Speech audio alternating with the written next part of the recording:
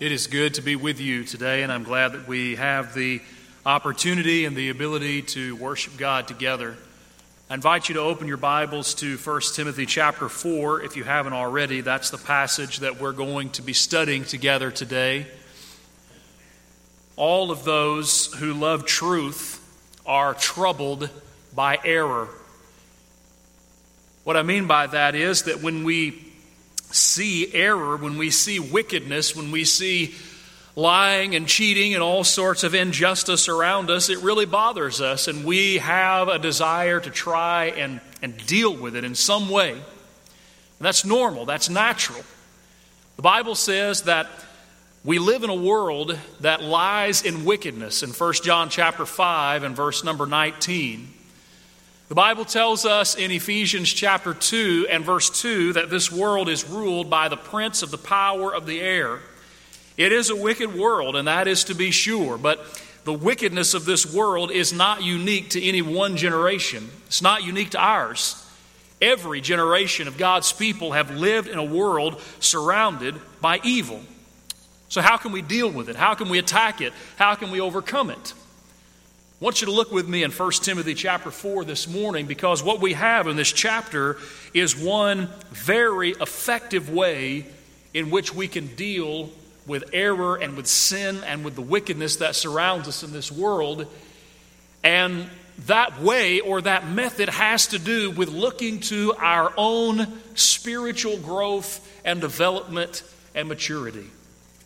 The Apostle Paul makes clear in the book of 1 Timothy that there was error going on in Ephesus, and it was Timothy's job to deal with it. 1 Timothy chapter 1, verses 3 and 4, for example, Paul told Timothy that I left you in Ephesus so that you may charge some that they teach no other doctrine.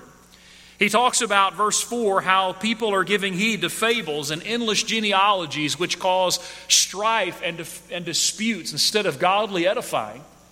The point of it, or the idea of it, is that we have folks that were trying to put periods put question marks where God had put periods. Those who were trying to left undone the things that God had done.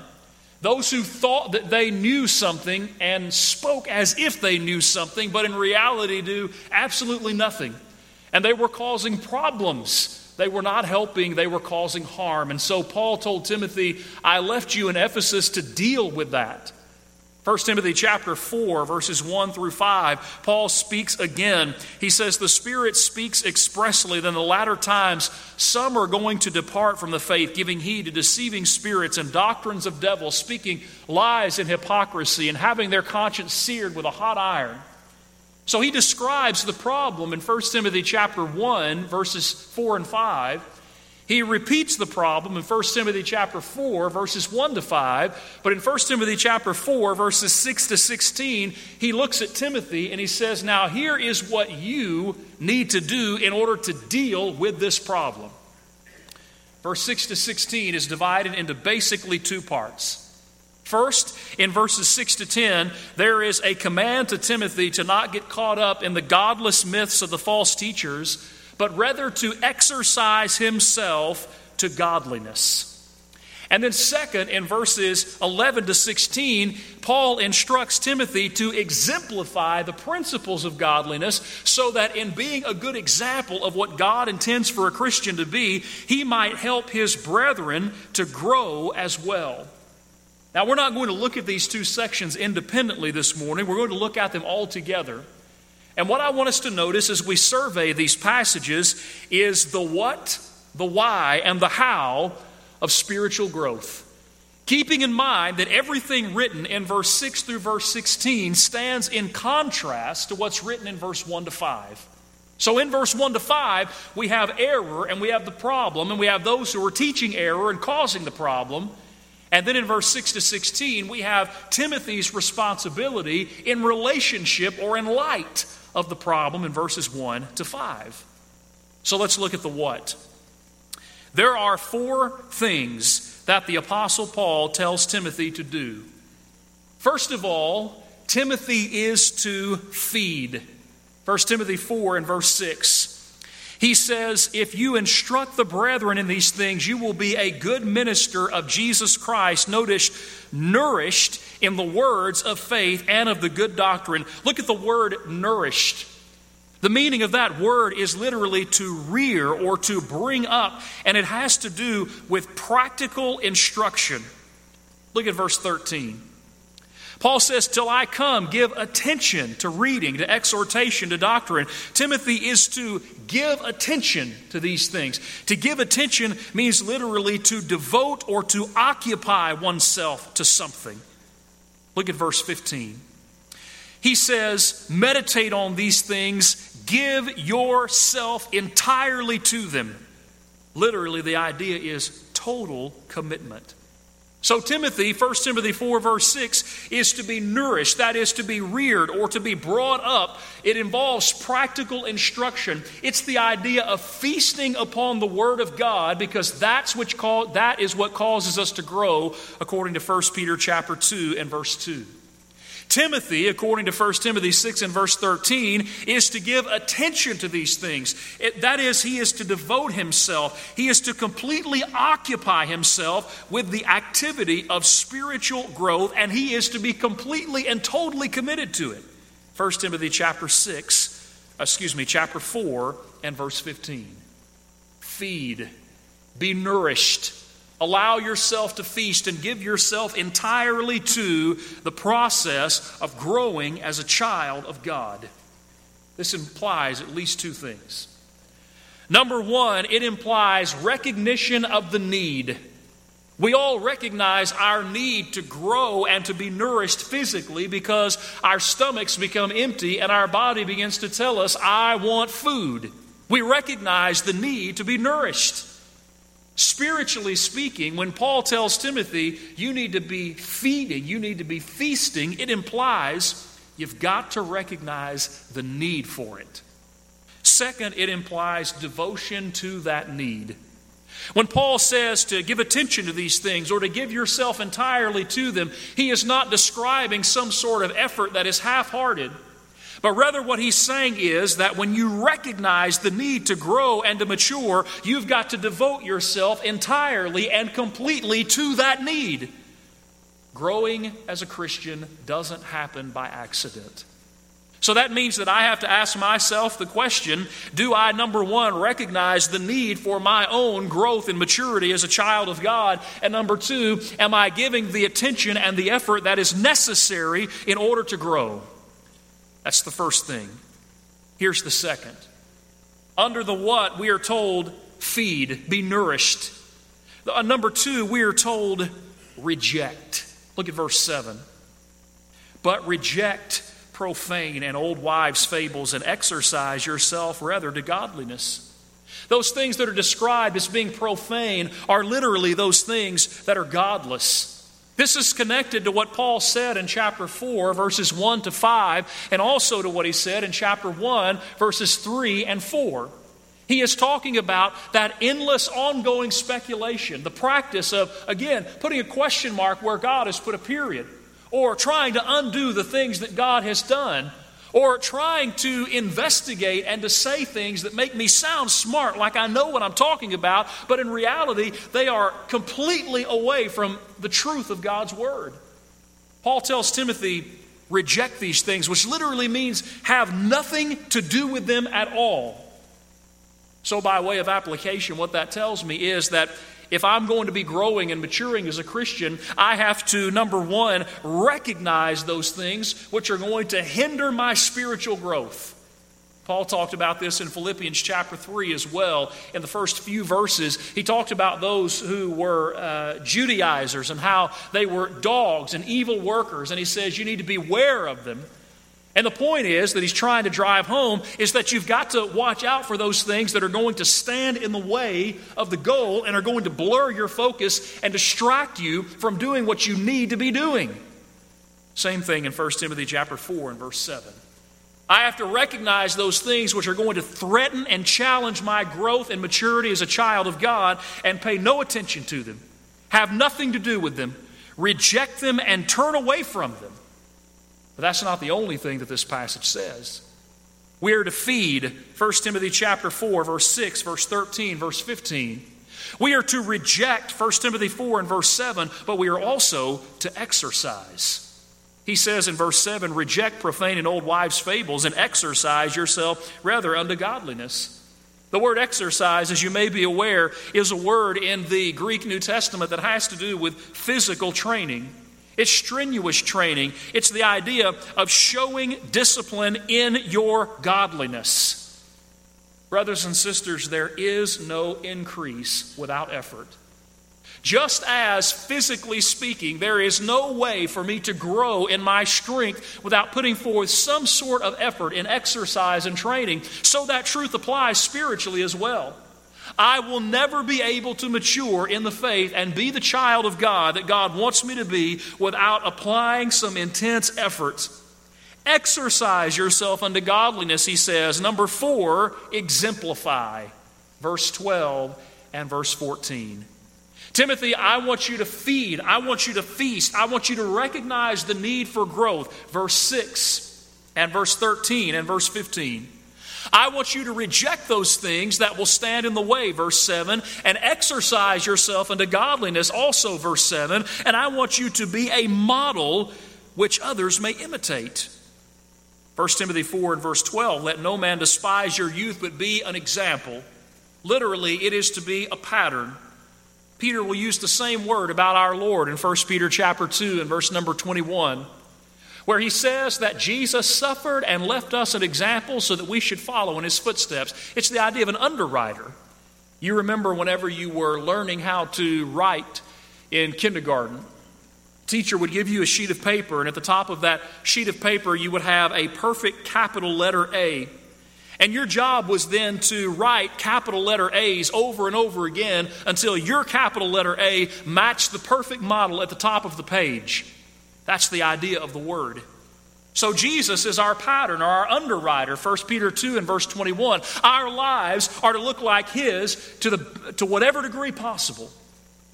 Timothy is to be a pattern or an underwriter too. Timothy is to exemplify what it is to be a child of God, what it is to show growth and maturity as a Christian. Verse number 16, this is so others will be able to see him and to see his progress, and it results in his salvation and theirs as well. The what of spiritual growth. Feed. Recognize the need. Devote yourself. Make the decision. I want to be who God wants me to be. I can be who God wants me to be. I will be who God wants me to be. And then there is second, rejection. Rejection of those things that will impede our progress.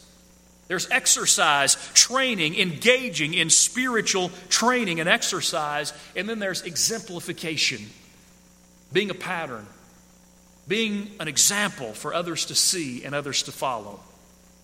There's the what. Now let's look at the why. Why does all of this matter? Again, 4 things. Number 1, to be a good servant. Look at 1 Timothy chapter 4 and verse 6. If you instruct the brethren in these things, you will be a good minister. We use the word minister typically to describe the preacher, but in the Bible, the word minister usually has to do just generally with being a servant. Timothy, here's the reason why spiritual growth and maturity is important, because if you want to be a good servant of Christ Jesus, then it is absolutely necessary. John chapter 12, you remember that Jesus washed the disciples' feet, and he did that not because he was trying to institute the ritual of foot washing, but because rather he wanted to be an example. And what he said to the disciples on that occasion is that you ought to follow in my steps, and you ought to be as your master. If I have served you in this way, then you ought to serve one another in the same way.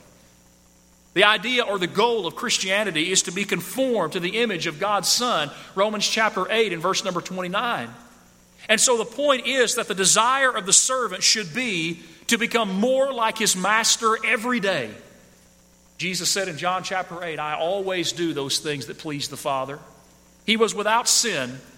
So what that tells me is that as a servant of Jesus Christ, if I can learn to think like Jesus thought, to speak like he spoke, to act like he acted, to love like he loved, to be gracious as he was gracious.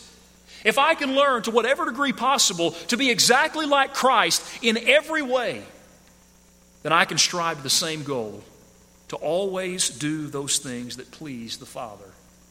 The reason why spiritual growth is so important is because the desire of every servant should be to become more like his master. And I cannot be a good servant if I'm not growing. Second, look at verse 8. The reason why this is so important is because it's profit. In verse 8, Paul says, bodily exercise profits a little, but godliness is profitable for all things, having a promise of the life that now is and of that which is to come. What he's saying is that godliness is better in every way because it points to eternal life. There's nothing wrong, Paul says, with some exercise. The idea, of course, is to look at those things which are physical, and what he's trying to get him to see is that not everything in this world is wrong in and of itself. He says the same thing in 1 Timothy chapter 6 and verse number 6. And following, he talks about godliness with contentment being great gain. In verse 17 and following, he talks about commanding those who are rich in this world's good not to be high-minded or to trust in uncertain riches, but rather to be willing to give, to be generous, and to be servants with that which they've been blessed. Not everything in this world is wrong in and of itself. That's the point of the first part of the passage. But what Paul wanted Timothy to recognize is that if you really want profit, not growth in this world, not spiritual wealth and riches, not anything that matters only in this world, but if you want to profit in that world which is to come, Matthew chapter 6, verse 19 and following, then that's only going to happen by spiritual growth. Number 3, to show progress. Spiritual growth is important because we can't be a good servant if we're not striving to be like our master. It is also important because it points to eternal life. It profits more than anything in this world, anything that we could possibly imagine.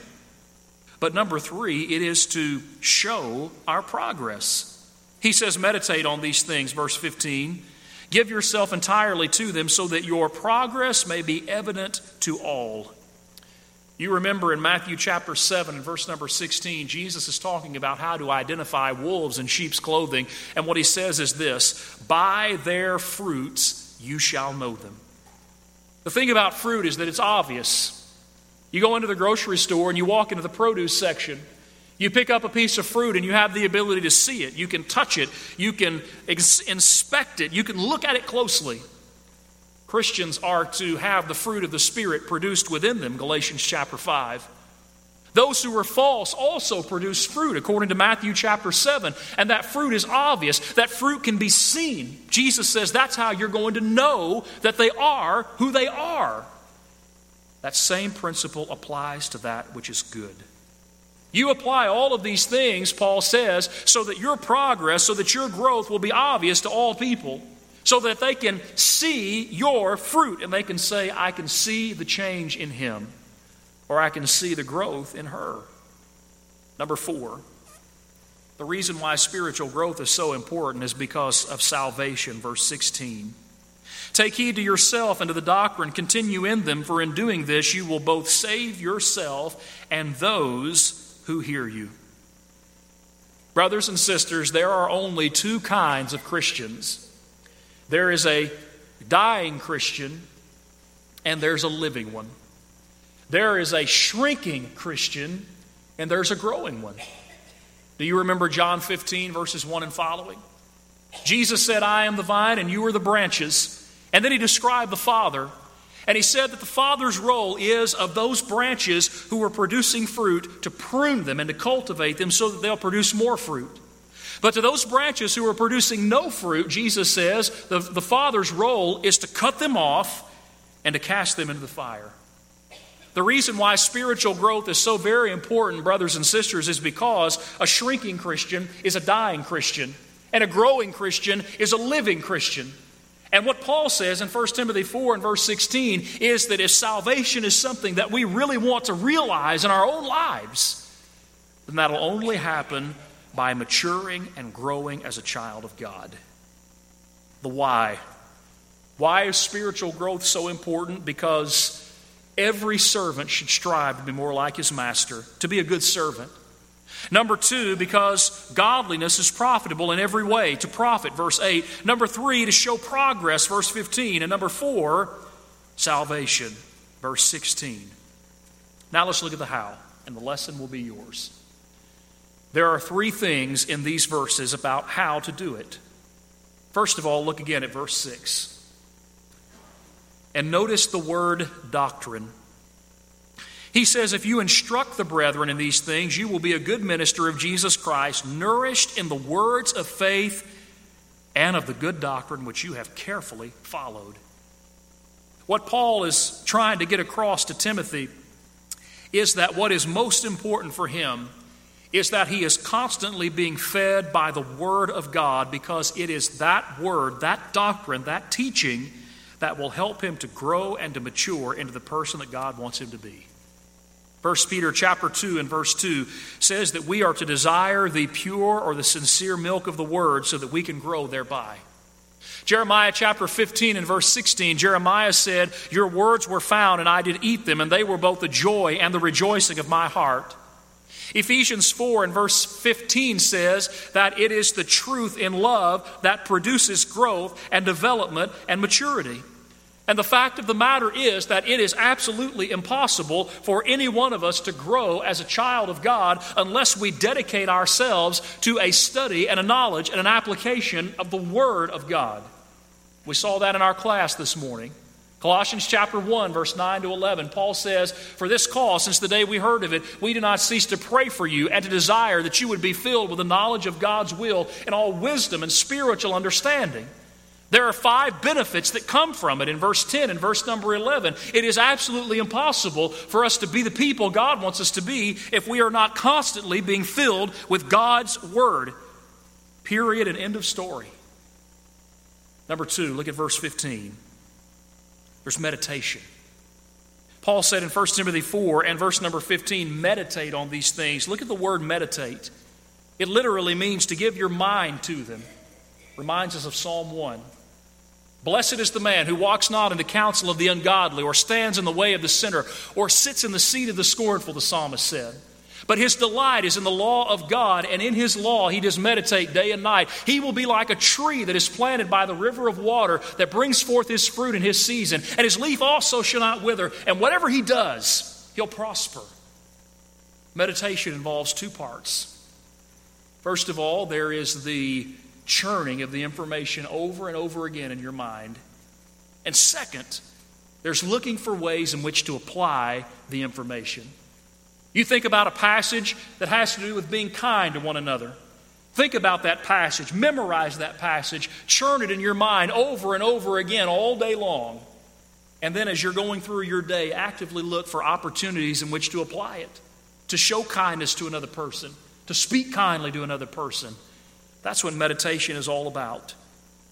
Growth doesn't happen by accident. It takes planning and it takes preparation. It's just like making a grocery list or a meal plan before you go to the grocery store. And so when Paul says in 1 Timothy 4 verse 15, meditate on these things, his point is to take everything that he's instructed him, not just in this context, but throughout the entirety of the book, to put his mind toward those things, to direct them toward them, to let those things percolate in his mind over and over again throughout the day, and look actively for ways in which he can put them into action. That's how we grow spiritually. Finally, number 3, look at verse 12. There's spiritual activity. Let no one despise your youth, he says, but he says, be an example to the believers in word and in conduct and in love and in spirit and in faith and in purity. Not going to take the time to break down all of those different things, but notice the point. Remember in verse number 7 that Paul talked about spiritual exercise, about spiritual training. In verse 12, this has to do with engaging ourselves spiritually. There are all kinds of different avenues which the Bible will illustrate or will describe that have to do with spiritual growth. We could talk about our words, growing in how we use our words. Let your speech always be seasoned with salt. We could talk about growing in our attitude toward one another, being kind and being compassionate and forgiving one another and being tenderhearted. We could talk about our growth in areas as it pertains to things like Bible study or prayer or worship. Whatever the case may be, whatever the avenue is that God's Word describes that pertains to Christian living and being a spiritual person, what Paul is saying is that you're not ever going to perfect these areas if you don't work on them, if you don't engage yourself in spiritual activity. I'll never be able to grow in prayer if I don't pray. I'll never be able to grow in kindness if I don't try to exercise kindness. I'll never be able to grow in my speech if I'm not actively working on my speech. I'll never be able to grow in worship if I'm not concentrating on trying to be better in worship. Spiritual activity is the idea. So there's the what, there's the why, and the how. The what is simply recognize the need to grow and dedicate yourself to doing it. Make the decision. The why is, well, ultimately salvation. To be a good servant and to have real profit and to show progress, to show growth, to be an example to other people. And the how? By focusing and meditating on God's Word and those things that He would have us to do and striving to put them to work in our lives. Like you, sometimes I grow a little bit overwhelmed, even discouraged, when I look at the world and the things that are going on in the world. I recognize that there are a lot of things that are going on in this world that are far beyond my control or yours or anybody else's, only God's control. But I also find comfort and strength in knowing that when we look at a passage like 1 Timothy chapter 4, that Paul says, listen, it's not as if there's nothing you can do. The reality is that there are those who are false. 1 Timothy chapter 1, verse 3 and 4. The reality is that they're going to cause problems. 1 Timothy chapter 4, verses 1 to 5. But also the reality is that you can attack it. And one of the ways that you can attack it is by making sure that you are not part of the problem. By making sure instead that you're part of the solution, by being the person that God would have you to be. By dedicating yourself to being spiritually minded and growing and maturing in the faith. So the only question left to ask this morning is, does that adequately describe us? Does it adequately describe me? Can I say in truth and sincerity that I am trying to be the person that God wants me to be? That I recognize the how or the what, and I recognize the why, and I recognize the how, and I have dedicated myself, I have made the decision that I am going to study and learn and grow. Or is that not so much the case? Have I failed in striving to be the person that God would have me to be? The Lord's invitation is extended this morning to all people. Those perhaps who have a need, a desire to become a child of God, to become a Christian. Those who believe that Jesus Christ is the Son of God, John 8 and 24. Who are willing to repent of their sins, Luke 13 and verse 3, and confess their faith, Romans 10 and verse 9 and 10, and be immersed in water for the forgiveness of their sins, Acts 2 and verse 38. If that's you this morning, then we encourage you to do so, and we stand ready and privileged to help you in obeying the gospel. But also, perhaps it's the case this morning that you are a Christian, that you are a child of God. And as you think about your life, what you've come to recognize is that you are not growing spiritually. You're not being the person that God would have you to be. Make a change. Let us help you if we can. Please come forward and let your need be known while we stand and sing together.